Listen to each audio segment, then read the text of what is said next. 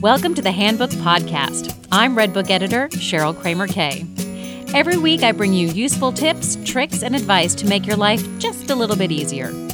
This week I'm going to give you a couple of ways to stop those people who talk your ears off so you can get on with your life without hurting anyone's feelings.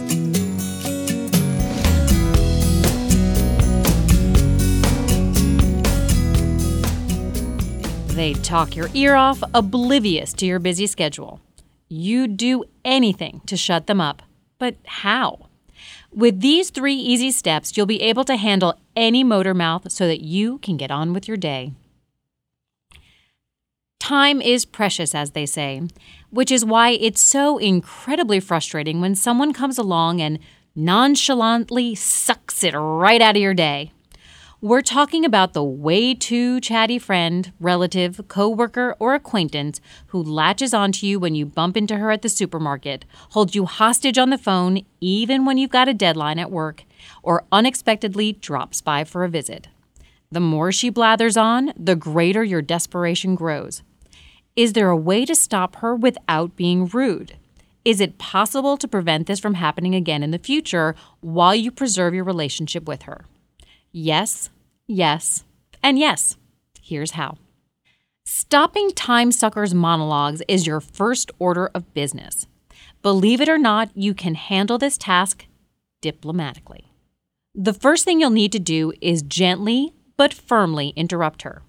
When you're face-to-face, you can force a pause by holding up a finger or simply opening your mouth to give the signal that you're going to break in. On the phone, you may have to raise your voice slightly to get the conversational upper hand.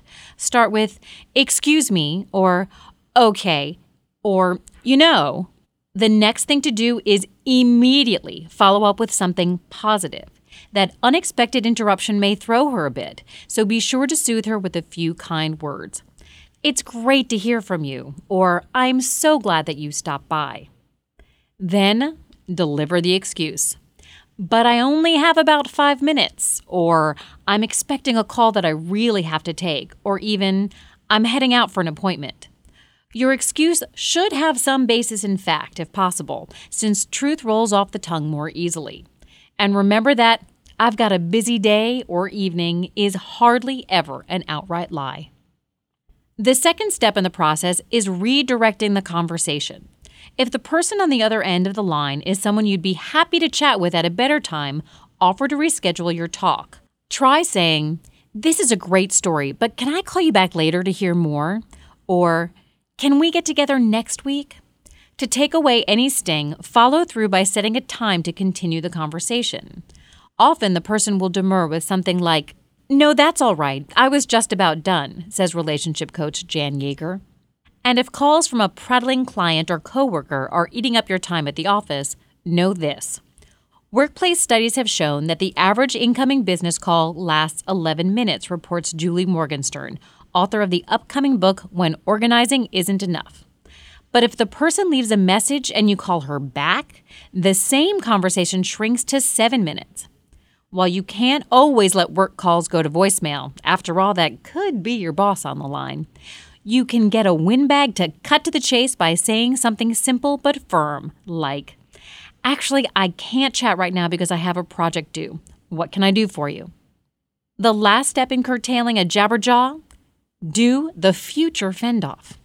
If the long-winded conversationalist happens to be a good friend of yours, Morgenstern suggests that you confront the matter head-on by saying something along the lines of, "Look, I know it's frustrating. I never seem to have time to talk. I'm not really a phone person. I prefer getting together face-to-face." Or, "It's easier for me to talk when I actually set aside the time to do it. Can we get something on the calendar?" The message: you want to talk to her, but it can't just be anytime, anywhere. If all else fails, try gentle honesty. For example, say, "I really like you, and I don't know quite how to put this, but here it goes. I'm afraid to get into a conversation with you because you don't always seem to hear me when I say I can't talk, so we end up staying on the phone for more time than I have to spare." Or put the blame on yourself with, "This isn't you, it's me," followed with, "I'm perpetually rushed," or "I hate the telephone." Then explain what would work. The best way for me to talk is, then name your preference. I know, these tips might seem like something you could never do. But this is a hard conversation for even the most assertive among us. If you don't initiate it, you can't continue to feel that it's all the other person's fault. A benefit of coming clean is that you may revitalize your friendship. Though we may try to hide it, Morgenstern says, people can tell when we're focused on them and when we're not. By setting new ground rules, you can have conversations when you're ready to engage and give the person your full attention, which will make both of you feel good. I hear what you're thinking. I've rattled on for too long now. Why don't we make a date for next week's podcast? In the meantime, if you could use some help with a tough conversation, tell us about it. Send an email to sayanything@redbookmag.com.